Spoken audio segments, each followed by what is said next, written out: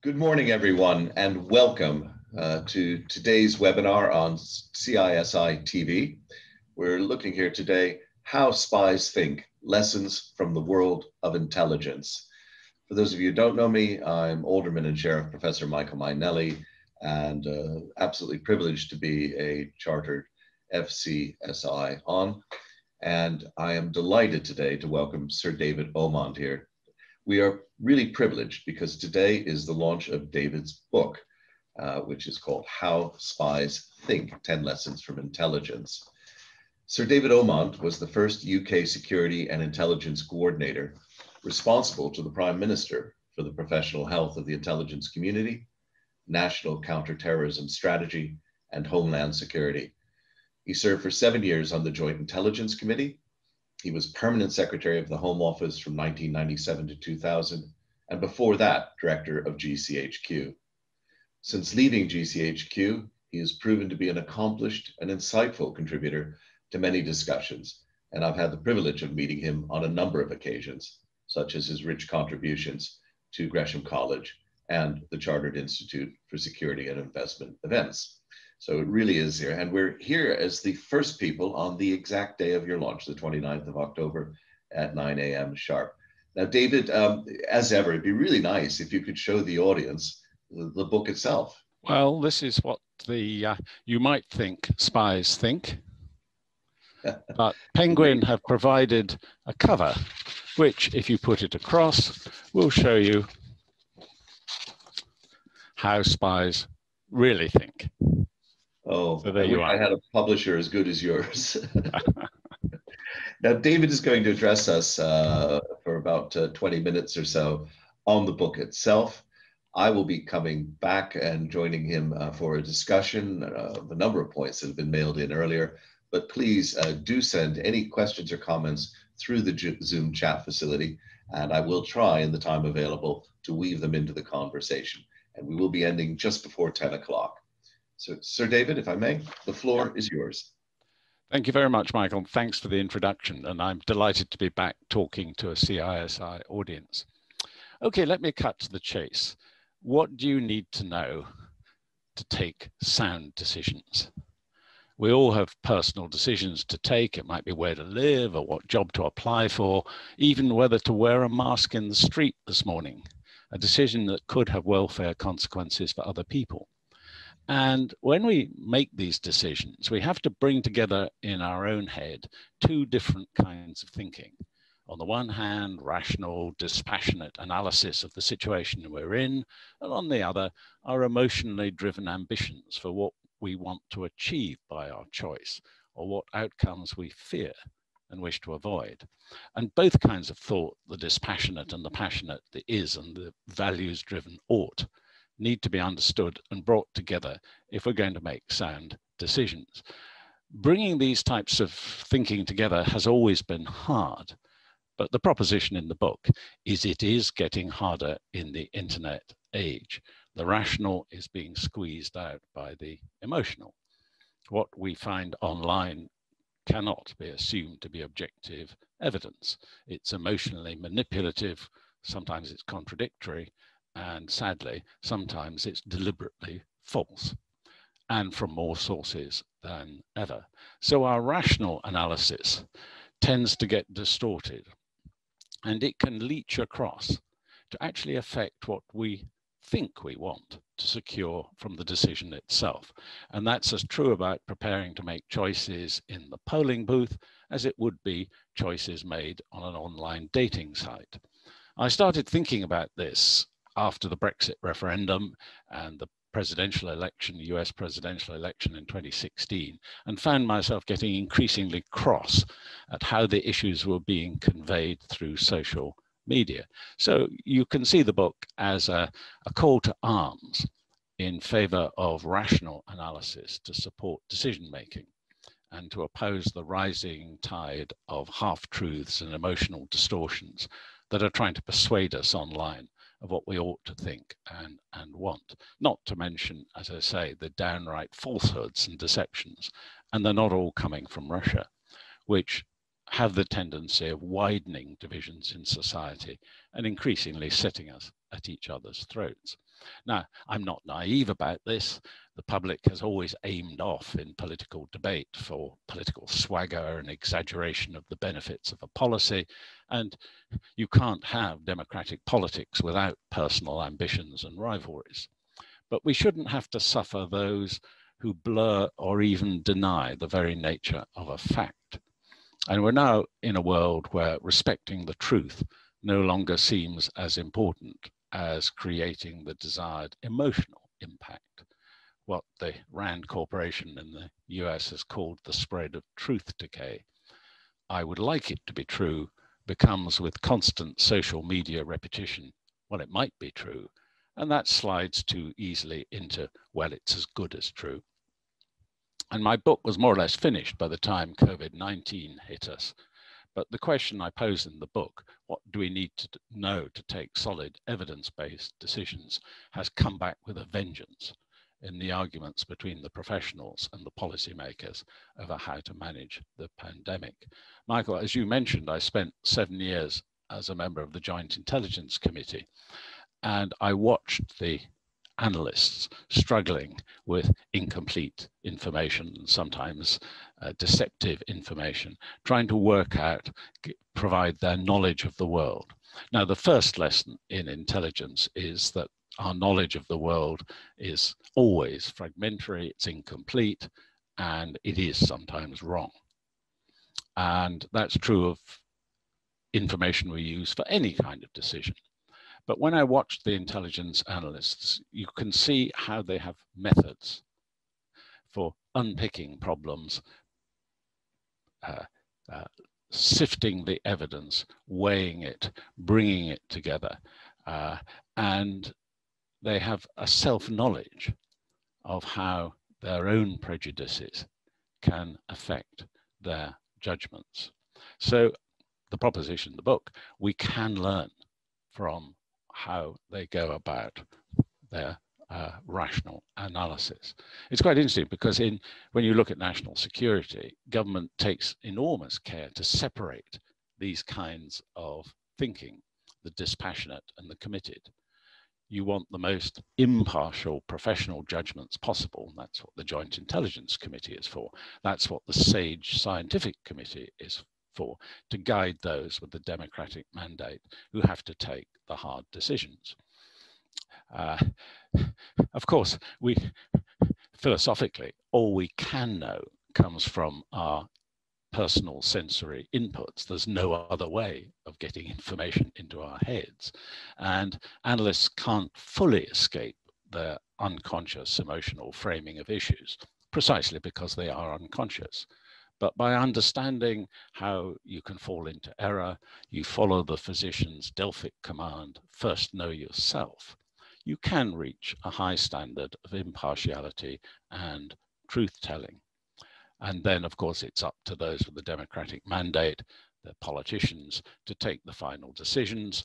And we just hope that they avoid the magical thinking that makes the wish father to the thought, as Shakespeare put it in Henry IV, Part 2.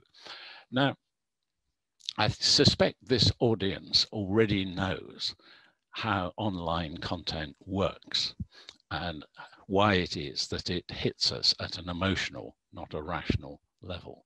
It's the toxic combination of the inherent characteristics of the business model of the internet, combined with our very human psychological vulnerability. Algorithm-driven targeted advertising is what pays for the whole thing. Our own personal digital data, including our online searches and surfing and viewing and liking and spending, market stuff at us. Well, that's great. But the more outrageous the material, the more clicks it attracts and the less it costs the originator. And it's now used, of course, to target political messages very precisely at us with perhaps 100 or more different dimensions, characteristics, which put us in a particular bracket that for a particular purpose, the political message is aimed.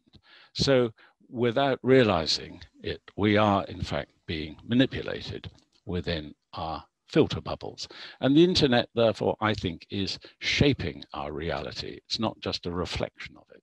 And that's why, of course, autocratic states like Russia and China can use their censored internets to control their population. So back to the question, what do we need to know to take solid evidence-based decisions? So let me start with the rational part of the analysis. I think there are 4 routes to using intelligence to reduce ignorance. And together they form what I call the SEES model of intelligence. That's S-E-E-S. These things have to have acronyms or nobody will remember them. So it's SEES, 4 outputs for the decision maker: situational awareness, explanation, estimation, and strategic notice.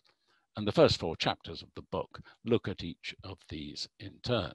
Situational awareness is about what is happening on the ground or in cyberspace, answering the sort of factual questions that start with what, when, and where.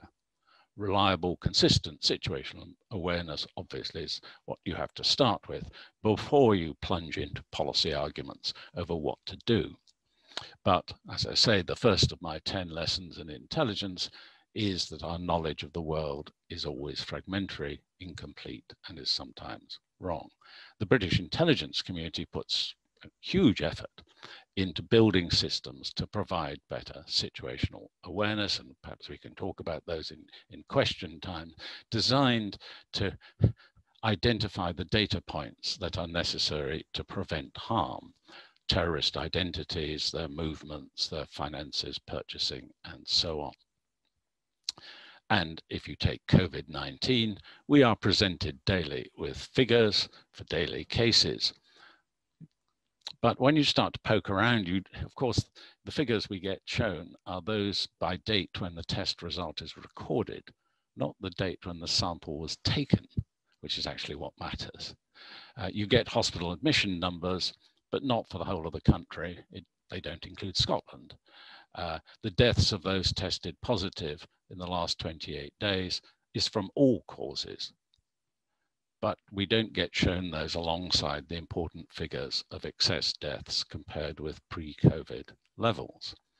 And those trying to trace contacts have no access to hotspot data because Google and Amazon refused, on their own view of data privacy, to let their app record where you were when you were near a reported COVID sufferer. So there's still, even there are issues around situational awareness. One of the examples I use in the book is that of the Falklands crisis in 1982. Margaret Thatcher would have woken on the 2nd of April 1982 to discover a fait accompli: Argentine forces in control of the Falklands and her own head on the political block, had it not been for GCHQ intercepts earlier in the week, revealing that an Argentine invasion force had set sail for Port Stanley. And she was able to show resolve on that Saturday after the invasion, standing up in the House and saying there is a task force being assembled as I speak, and we will send it to the South Atlantic. And that resolution saved her government and I suspect her position as Prime Minister. I describe in the book, just to interrupt for a moment, the moment when in her room in the House of Commons, I showed her those 3 key GCHQ intercepts and pointed out that by the end of the week, she would have lost the Falklands. And I won't forget telephoning the duty commander in the Ministry of Defence later from her room to pass on the historic order, ready the fleet for sea. But the second lesson in intelligence is that facts need explaining. They're capable of multiple interpretations. This is how defense lawyers make a living. Was fact, the accused fingerprints were on the bottle that was thrown at the police. Was that because he threw it and the fragments were found and his fingerprints were there? Or was it just his old wine bottle the mob spotted as they passed the recycling bin outside his house? Same fact, 2 alternative explanations. And therefore, explanation, the second E in C's, is the second output of intelligence analysis, answering questions about how and why. For example, why do we now think it was Russia that was responsible for the NotPetya cyber attack? And how did it end up costing global business over $10 billion and nearly destroying the world's largest shipping company? So providing a sound evidence-based explanation involves testing alternative hypotheses against the data. You look for the explanation with the least evidence against it, not necessarily the one that has stacked up most evidence in its favor, because if you look hard enough, you can always find some evidence that appears to support an argument. And that was a trap we fell into in the run-up to the invasion of Iraq. And that is also how conspiracy theories thrive. But it only takes one solid piece of contrary evidence to knock down one of your potential explanations. Explanation is hard. You need access to background knowledge, possibly foreign language skills, history, geography, anthropology, psychology, current affairs. And the explanation often boils down to assessing the motivation behind some observed act. Why does Russia use the illegal nerve agent Novichok as a murder weapon, given that its use points straight back to the Kremlin? One of the issues here in trying to work out your explanation is that your emotional state of mind affects how you infer meaning. Imagine, Michael, you're late at night, you're sitting in an empty carriage on the last train from the airport, and a big, burly, unkempt man comes into the carriage, sits behind you, and starts talking aggressively to himself, apparently threatening trouble. Probably you'll have a quick look to see how far is it to the door to the next carriage, and you might, where is the alarm? Then you notice the tiny earphone he's wearing, and you relax. Your mental mapping has flipped over. You have a non-threatening explanation, a very cross and tired man off a long flight making a mobile call to the car hire company that failed to pick him up. And what made you apprehensive was how you added emotional color to your mental map, in this case, red for danger. And that framing was almost certainly beyond conscious thought. And it might have been triggered by some previous situation, or perhaps you just watched a scary movie on your flight, such as Halloween. Now, if you have understood that, then you are more likely to reach sound evidence-based explanations, and then you can move on to estimation, which is the second E in C's. Estimate is a word analysts prefer to predict. They don't like prediction. Feels like crystal balls, and no one has a crystal ball. But you can estimate how events may unfold on different assumptions. And the third lesson in intelligence is that to do that, to have an estimate of how events might unfold, you don't just need a lot of data. You need a sound explanatory model of how it works. Otherwise, you fall into what is known as the inductive fallacy. So estimates and modeling are the third component of C's, answering those questions about what's likely to happen next if we do or do not adopt a particular policy or act in a particular way.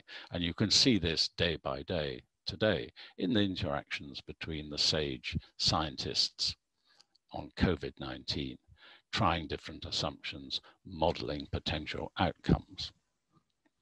Finally, the final S in C's stands for strategic notice, because whilst you're very busy with the first, this SEE, whilst you're very busy analyzing the situation, something will creep up behind you and hit you on the back of the head you weren't expecting.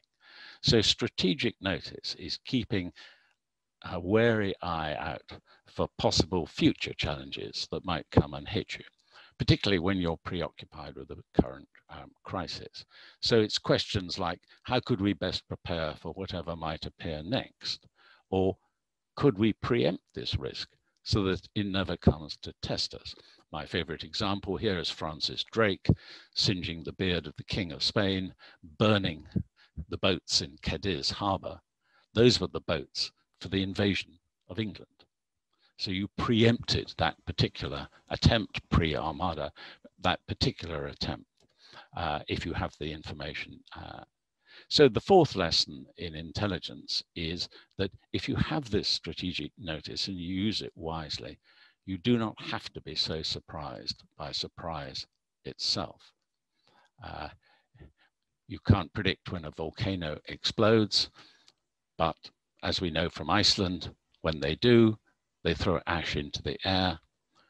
So what a good idea it would be to find out what size of ash particle a modern jetliner can fly through safely.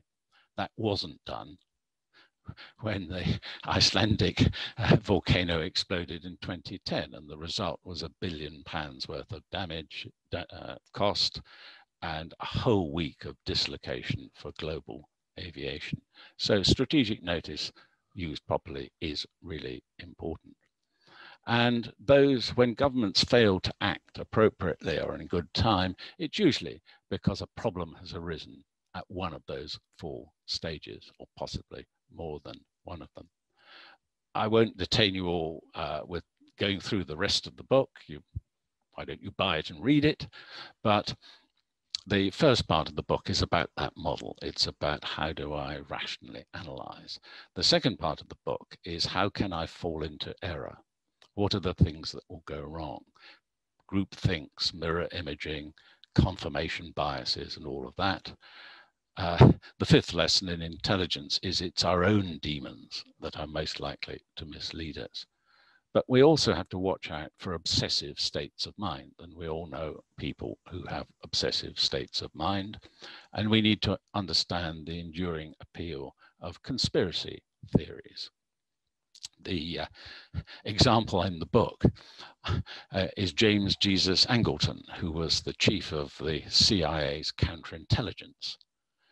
And he had followers in the UK like Peter Wright from MI5, author of the book Spycatcher, and they were convinced themselves that Harold Wilson was a Soviet agent, and therefore the head of MI5 and the deputy head of MI5 must also be Soviet agents, because otherwise they must have covered it up. And this led them to the fantasy that the KGB had actually murdered Labour Party leader Hugh Gaitskell to allow Wilson to become Prime Minister. And then they had a completely circular logic, which only went to show that Wilson must have been a Soviet agent all along. This was all nonsense on stilts, but they sincerely believed it, and they wrecked a lot of people's careers in the process. So there's also the risk of deliberate deception, and I cover that in the book, manipulation and deception. And then the final part of the book is really looking at how can you use this way of thinking in negotiation. If you have a difficult negotiation, how do you bring to bear that kind of rational analysis, both of your position, but also of the negotiating partner on the other side of the table, to arrive at a mutually agreeable win-win rather than a win-lose or lose-win. I look at long-term partnerships, which is related. How do you go about building the sort of partnership that the United Kingdom has with the United States, for example, in intelligence? So I look at that partnership. And then finally, where I started, the threats from subversion and sedition are now digital. They're online. So what do we do as a nation? How do we start to protect ourselves from the inherent vulnerability we have to interference in our democratic process and disruption of our domestic life by setting one group against another? To conclude, Buddhists teach that there are three poisons that cripple the mind: anger, attachment, and ignorance. Emotions like anger can blind us to what is true and what is false. Attachment to old ideas with which we feel comfortable may falsely reassure us that the world is predictable and blind us to threatening developments. And that's what causes us to be taken by surprise. But it's ignorance that is the most damaging mental poison. And the purpose of rational analysis, which I describe in the book and in the Spies model, is to reduce such ignorance, thereby enabling us to safeguard our future. I'll stop there, Michael. David, that's a wonderful exposition of the book. And in fact, what I liked was section 3, where you talk about intelligent use of intelligence. In some ways, section 3 sums up the book and your comments here. And I think it's important the audience goes away remembering the C's, SEES, situational awareness, explanation, estimation, and strategic notice. So that was fantastic. I also noticed you avoided saying the name of the Icelandic volcano, or at least I always try and avoid saying it. So good on you there. Got a few questions actually coming in. Jökull. Oh, you show off, you. Very good. Questions coming in, please, folks. Do feature questions through to us here on the panel. Really, but to kick things off, David, this book, at least, and our audience today is largely business people. Yeah. And business people have always looked for inspiration to a variety of areas. They seem to have a low esteem complex. They look at military, sports, art, culture, magic. I've even seen lately articles where firms are taking their staff and their managers on stand-up comedy courses because they think it will help them. In a sense, you're saying espionage is another area that would help business people. I think I'd interrupt you there and say intelligence analysis. This is not a book teaching you to spy, and it's certainly not a book encouraging commercial espionage, quite the reverse. But that thought process that, you know, a professional analyst goes through, you know, that's what you need in your strategy department. That's what you need on the board when you're thinking of, do we know what we need to know? And have we understood that our instincts to plunge into this new market because we're the winners? Hang on a minute. Why do we think that? Those are kind of the sort of thought process which I think would help any business. No, I think that's the important bit. A lot of this is about self-doubt, isn't it? It's encouraging an appropriate level of self-doubt.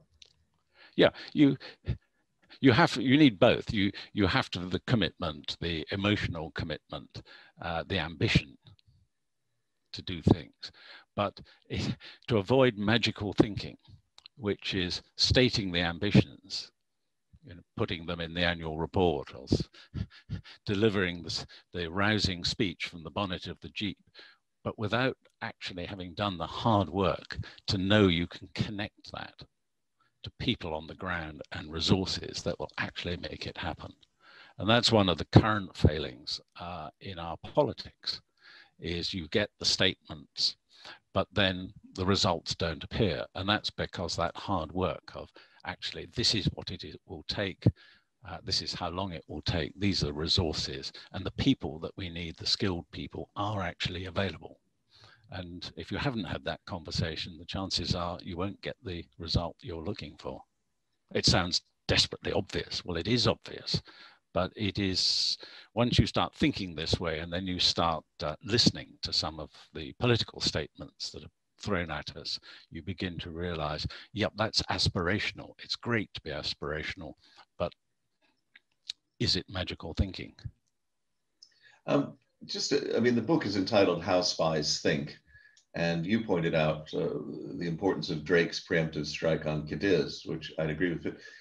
Could you talk a little bit about the translation from thinking to acting? So there seem to be two bits. You sort of wait till events force you, but Drake certainly didn't. He picked a moment to act. And what is your thought on that transition?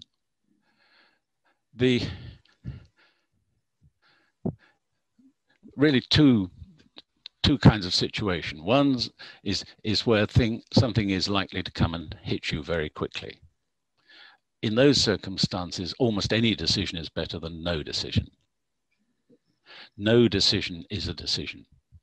But and this is something intelligence analysts know very well, you get displacement activity from the decision maker when you face them with, look, you really are going to have to act now. And the temptation is then to say, well, let's have some more analysis, or if we wait, a week or two, the situation will be clearer, by which time you may have lost the magic moment to make the deal, or indeed to save the nation. But then you've also got the longer term strategic notice. Now, you can't preempt everything. We've got a limited amount of money to, as a nation to spend on things, but it may be just a little bit of research. So take quantum computing. When that arrives at scale, it will transform a lot of the world's activity, and it may render some of our financial systems transparent, because the ciphers that are used, public key encryption, will be open to exploitation by an at-scale quantum computer. So wouldn't it be a good idea to start devoting some serious resources to quantum-resistant algorithms? I'm very glad to say that in the UK that is happening. And as far as I can see, without very much success so far, but then we haven't got the quantum computer at scale arriving either. But by getting ahead of the game, coming back to your question, get ahead of the game, it doesn't necessarily mean spending a huge amount of money, but we will be better prepared. If you take COVID-19, a pandemic, a mutated flu virus, was the top right-hand corner of the risk matrix. Ever since I started government risk registers, back in the day after 9/11, yet we were still found ourselves short of PPE, and without plans to rapidly expand, track and trace in an efficient way. And that poses the question. We had the strategic notice. We couldn't have predicted the characteristics of COVID-19, the exact characteristics of the disease, because it's a brand new disease. But there are things that we perhaps could have prepared ourselves better. So that's just an example. I may be unfair. No doubt there'll be a public inquiry at some point, and that will tell us. I think, no, it's an excellent point about our ability to blind ourselves. I found during this lockdown, one of the interesting things was watching a nine-year-old Hollywood film that laid it out almost completely, the lines, the 2-meter distancing, the whole thing. And yet we were unprepared. And we were even unprepared in the sense that we knew on the 1st of January, the 31st of December, Taiwan took action, New Zealand, etc. So it's there. But let's pick another area, because I would like to come back to COVID maybe towards the end. But David Gorman was wondering if you could apply your Spies model. Could you expand on the nature of cyber threats as you see them? Yeah. The first thing is situational awareness. Do we really know what is going on in cyberspace? And if you're running a company, do you know what is happening on your networks? Now, the larger companies have afforded themselves 24/7 monitoring centers and have a pretty good idea of who is accessing what information. But many companies haven't yet done that. And that leaves them extremely vulnerable. So we know that no barrier defense will keep out the bad guys if they're really determined to get in. So you have to assume they're in. So has the company organized itself on a sort of trustless basis so that the information that really needs protecting is being protected? And at this point, you have to turn from the situational awareness, start to think about the explanations. What are the opponents out for? Why are they acting in the way they do? Try and explain what's happening. And then you can start to model what would happen if they got through and they got hold of the IP, or they exposed our customer database, which perhaps we didn't fully anonymize, and therefore customer details can be sold on the black market, on the deep web. So that's the point at which you start to model. And then perhaps the thought starts to occur to you, let's have a company-wide exercise Let's actually assume this has happened and prepare ourselves. Or it might be insurance. You know that the insurance market and cyber is very immature and not all the risk can be covered. And probably we need to end up with a pool ray-like structure where government backs the cyber market. But it's that kind of thinking that drives you and me, no doubt, to insure our houses. It's unlikely, but we have got strategic notice from seeing other people's houses going up in smoke that actually we can act and insure against that, manage that particular risk. So it's kind of going through these processes, but the big mistake is to jump from situational awareness, from data, straight into, well, into modeling. Let's extrapolate. And you see this happening in business markets. You know, last year we had a 5% growth, but in the first quarter of this year, we had a 10% growth. And then you just start drawing straight lines and you haven't really explained why that growth took place, and it may, in fact, evaporate. But then, of course, you get hit on the back of the head by COVID-19. But you get the point that you have to be able to explain what is going on in the marketplace or the foreign country or whatever it is you're examining. Well, far too many business leaders I know can explain that very easily. The first, growth, is genius, my genius. The second, downturn, is just bad luck. So fairly obvious, but no, absolutely correct. David, I'm interested that you mentioned cyber insurance. As you're aware, I'm for 10 years been promoting the concept that we do, in fact, have effectively a cyber re as well as a pool re. But the pandemic has led to a lot of people saying, shouldn't there be a national risk register that has things out there on it? All sorts of things that we've got, what you might call existential threats, and correspondingly have an insurance vehicle. And there have been things at the Lloyd's market called resilience re or recovery. There's another private sector one called totus re. And the idea is that we use insurance with these threats to help everybody create more resilience in advance of them occurring. Any thoughts on these proposals? Yeah, I mean, we do have a national risk register. It's on the web.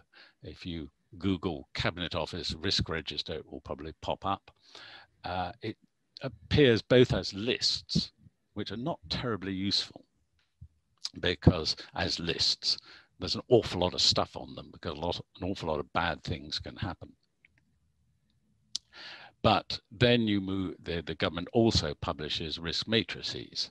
So likelihood and vulnerability or impact. And from that, you can begin to get a sense of priority.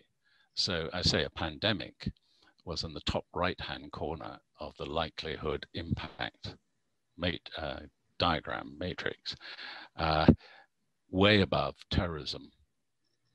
And that's right, COVID has killed more of our fellow citizens and done more damage to our economy than any cyber attack could have done or any terrorist attack could have done. So it deserved that place.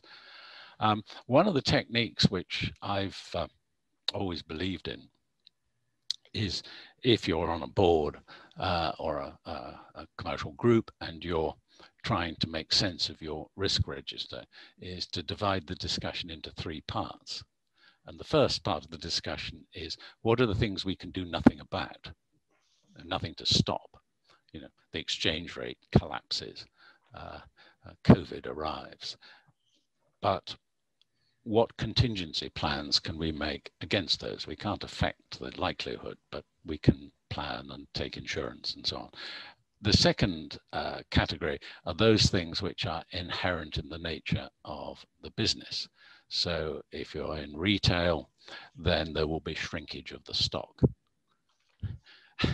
So what are the, or indeed, if you're in finance, there are going to be fraud. Another form of shrinkage of the stock. Yes. So what are the control mechanisms? What are the internal audit mechanisms, all of that stuff. But then the third group is much the most interesting, which is what are the self-inflicted risks? Because we decided we're going into a foreign market that we hadn't operated in before, or God help us, we've decided we're going to invest in a completely new IT system for the whole company.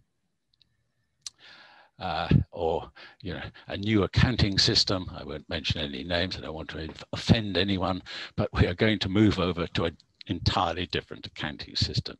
You know that's risky. You know if it goes wrong, you may well crash the company. So then the sort of questions you ask are, who did we put in charge of that? Was it the person who was there in the first place? Or did we go out and recruit the best person that we could find, even at some cost, because we cannot afford that to fail?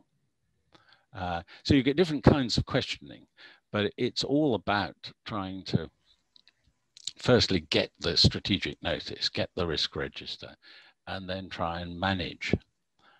And the dynamics of, as I say, explanation will be different in these different kinds of categories.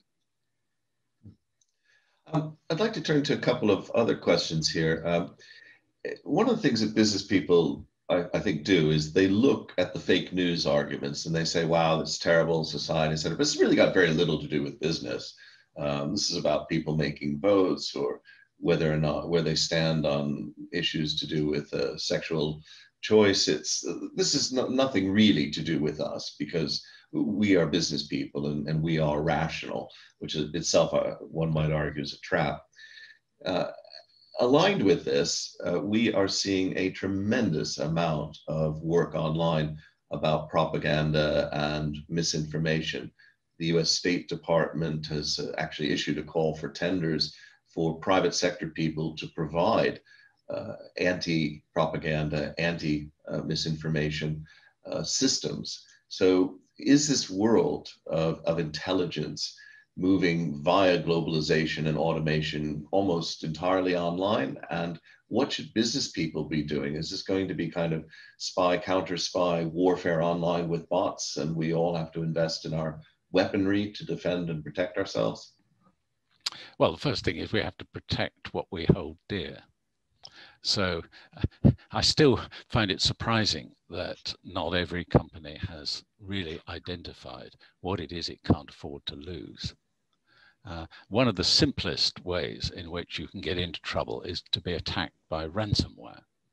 And there's an enormous amount of this around. And it only takes one casual slip by an employee clicking on the wrong link or whatever. And then you find the whole company's system is locked down. Now, if you can't afford that to happen because it disconnects you from your customers and you haven't afforded the backups and so on, then you better not fall victim. How are you going to prevent that? And that will take you down various routes of staff training, identifying the things that really you are going to need contact with, such as your customer and supplier databases and so on, and you back all that up and you make sure you can still operate. For some, of course, what gets locked down is the actual machinery. So if you're in a hospital and the X-ray machines don't work because the ransomware has actually got at the controlling software, then you're in deep, deep trouble. And the number of such attacks in the United States for money, this is criminal activity, it's nothing to do with aggressive states.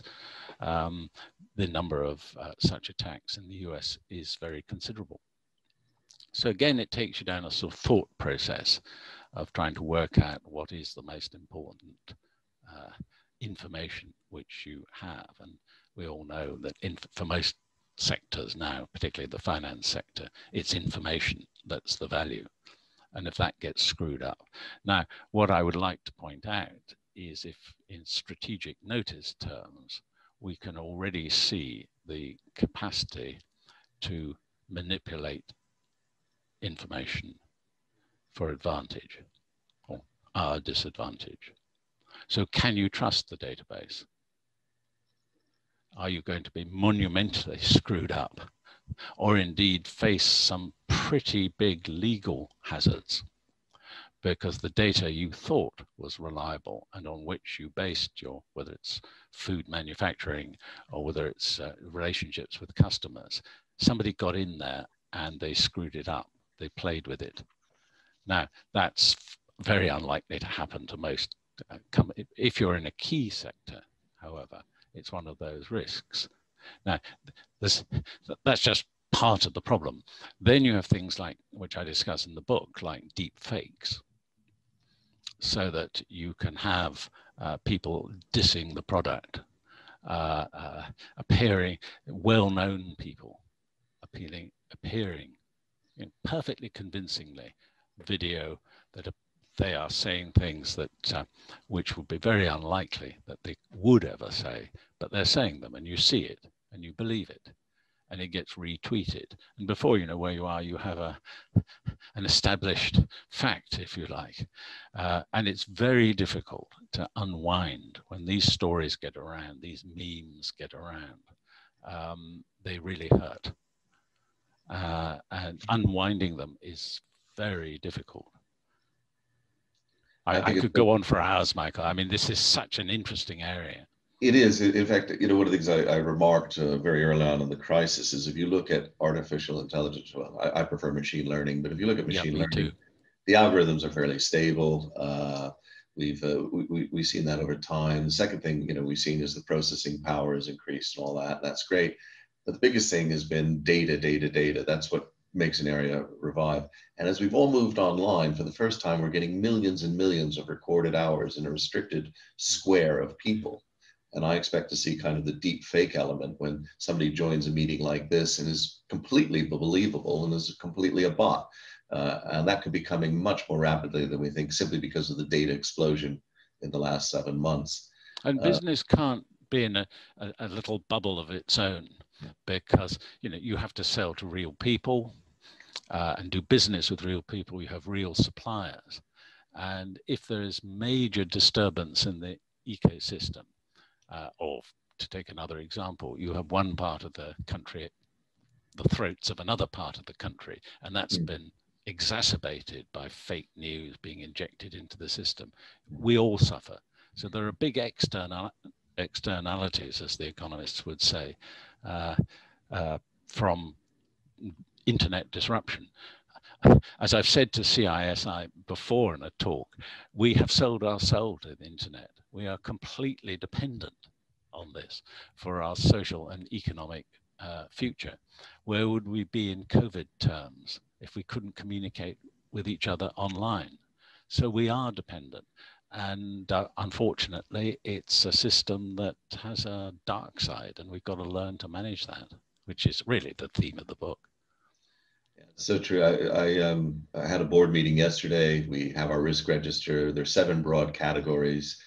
2 of them were red, but one of them is always red and has never, ever been amber or green, and that's cyber. And I wonder if we will ever see cyber move into even the amber category.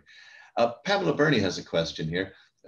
What is Sir David's view on the balance between GDPR, the General Data Protection Regulations, and intelligence investigations relating to CDD, KYC, that's customer due diligence and know your customer requirements? This is work in progress. I mean, British government, we have now signed up to continue essentially with the GDPR arrangements post-Brexit, because we can't really do anything else if we're going to trade with Europe. But it has a cost, and some of the costs are quite hidden costs in terms of our ability to keep ourselves safe. Over time, no doubt, lessons get learned, adjustments will get made, but there is a real problem. One example is the use of big data for medical research purposes. Can you access medical records suitably anonymized? And at the moment, there isn't really the confidence that you can suitably anonymize. So we don't allow that kind of access without individual assent. And for really big data sets. That's not a practical proposition. So I think you're absolutely right, Pamela, that there are tensions there. I think we'll just have to manage them, won't we? And be very careful. We don't, those in business, just you don't fall foul of the GDPR rules, because we are going to have to live with those for the next few years. I've got one serious question, and I might move to a couple of lighter ones and those. But you had a very nice point there. I think you said it came from Rand Group. You know, the spread of truth decay, combat the spread of truth decay. Okay. In this, what's business's role in this? Is this something we should be observing? Are there active things that we can do? Well, a number of things. Some businesses are already putting pressure on the big companies, the Facebooks of this world, to say we are not prepared to have our products and services advertised on a web page if that web page is itself offensive. And this has, I think this pressure has directly led Facebook and the other big companies to stop the argument. They no longer maintain the argument. We just manage the pipes. Mm-hmm. What goes through our pipes is none of our business. You can rent, as it were, the ability to push stuff through the pipes. We just make sure the pipes work, are clean, and that they work. And they have now realized that actually some of the material going through the pipe is deeply toxic to society. I mean, child abuse images, for example. But I suspect it was a number of large advertisers forming up and saying, we're going to pull our advertising budget from you, which will really hurt unless you start cleaning up. So now we have Facebook with tens of thousands of people looking at content. We have algorithms they've written which identify child abuse images, for example, and pull them. On COVID disinformation, I'm told they're taking down sort of hundreds of thousands of pieces of disinformation about COVID, anti-vaxxer stuff, things which are genuinely damaging to public health. And they don't want those being passed through their pipes. It's bad for reputation. It's certainly bad for advertising. Even Twitter has taken to annotating some of President Trump's tweets about COVID to put a health warning on them. Don't ingest bleach. Right, the anti-bleach movement. No, it's true though. I mean, I've seen it really interesting. I've been watching governments, quite rightly, I think, doing a good job at realizing that anti-vax, which is a sort of a minority conspiracy theory thing, could become a major impediment to helping us get over COVID. I mean, the example there's GMOs, yeah, which, it probably set the whole industry back 10 years because that meme about this is dangerous promulgated, based really on no proper science. Yeah, and I think I've been doing a lot of personal, firm research on this, and one of the things we found is a huge overlap between anti-vax and 5G as well as GMO. There's a sort of a conspiracy theory element that businesses need to understand if they're going to. That's a really good part of your book, in my opinion. I really enjoyed that. Just one last serious question, if I might. You spoke about strategic notice and the danger of being so preoccupied with whatever the current danger is. We've also seen people alleging that many of the geopolitical movements going on in the South China Sea or in Syria or Turkey or Armenia, Azerbaijan, are due to the fact that while everybody's preoccupied, I can get up to something. If we're very preoccupied with COVID, what is it we should be looking at next? I don't mean to ask you to pick it from the risk register, but just any insights you might be able to give us on that would be really appreciated. I think the one word answer is resilience. So can we think consciously about ways in which we can harden our processes, systems, the way we manage information, so that when the next thing arrives, and I'm not going to predict what it will be, at least we'll be in a better position. Now, we did a lot of that after 9/11 in relation to violent threats, but we're going to face climate change. That's one area. There are all sorts of things like, coronal ejections from the sun of charged particles that will vaporize most of our technology. And that would have a devastating effect on much of our day-to-day life. So these are, if you think consciously about, bad things will happen. We can't predict exactly when, but the kinds of things we probably can get a reasonable handle on, strategic notice. And then are there things we can consciously do, particularly that are multi-purpose, multi-use, so we don't just protect ourselves against one particular vector of threat, but we've actually become a more resilient society. This is actually, it's London, the City of London, and it's secured by design standards for buildings and where you put the car park in, all the rest of it, the thickness of the glass. London is now a much safer place than it was as a result of 10, 15 years of investment in securing things by design. Now you just need to expand that concept into other worlds, including the cyber world. Well, you've given us a lot to think about, and you mentioned quantum computing. That's another resilience aspect, definitely climate change. So there's a lot out there, and we have to really do two things, don't we? We've got to be dealing with the immediate big one, say COVID at the moment, and yet you can't let that allow you to ignore strategic notice. Just one last question for me, but more on a lighter-hearted note.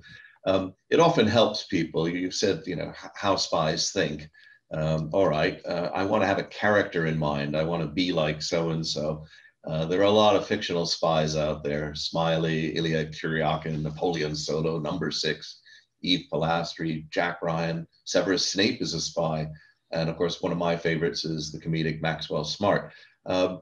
Do you have a fictional character you think we should at least ponder emulating when we're thinking how spies think in the round? Oh, think like so-and-so.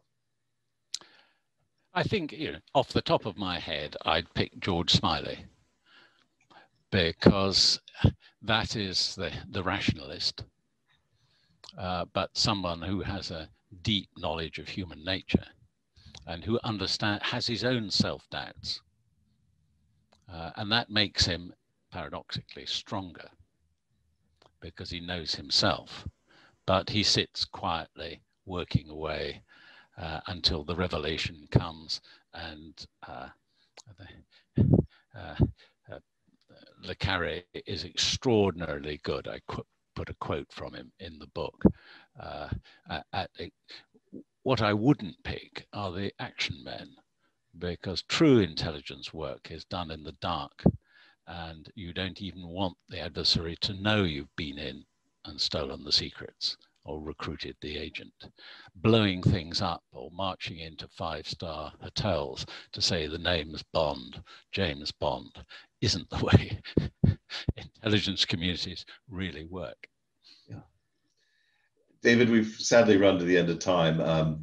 And unfortunately, in this day and age, I'm unable to open up the floodgates so the audience can clap. I have a little Korean karmic clapper here from a Buddhist temple, which in line with your Buddhist thinking in Bulgoksa, so I'll do that. But by way of closing, I was just wondering if you might just hold the book up again and show them. I mean, it's worth buying, folks, just for the cover. David will demonstrate. I've had to read the book twice. Once because I got it as a manuscript, but secondly, I had to read it in preparation for today, this morning. This is the launch. Professor David Obant deconstructs and reconstructs an important mode of thinking for me, spy thought, and for all of us who deal with strategy, information, misinformation, and disinformation. He leaves us with that powerful SEAS framework: situational awareness, explanation, estimation, and strategic notice. And that's going to help all of us face the realpolitik of the world. And I finished my reading pondering whether you're not thinking what I'm not thinking. And if so, then please read his book. It's really good. David, thank you so much. Thanks, Michael.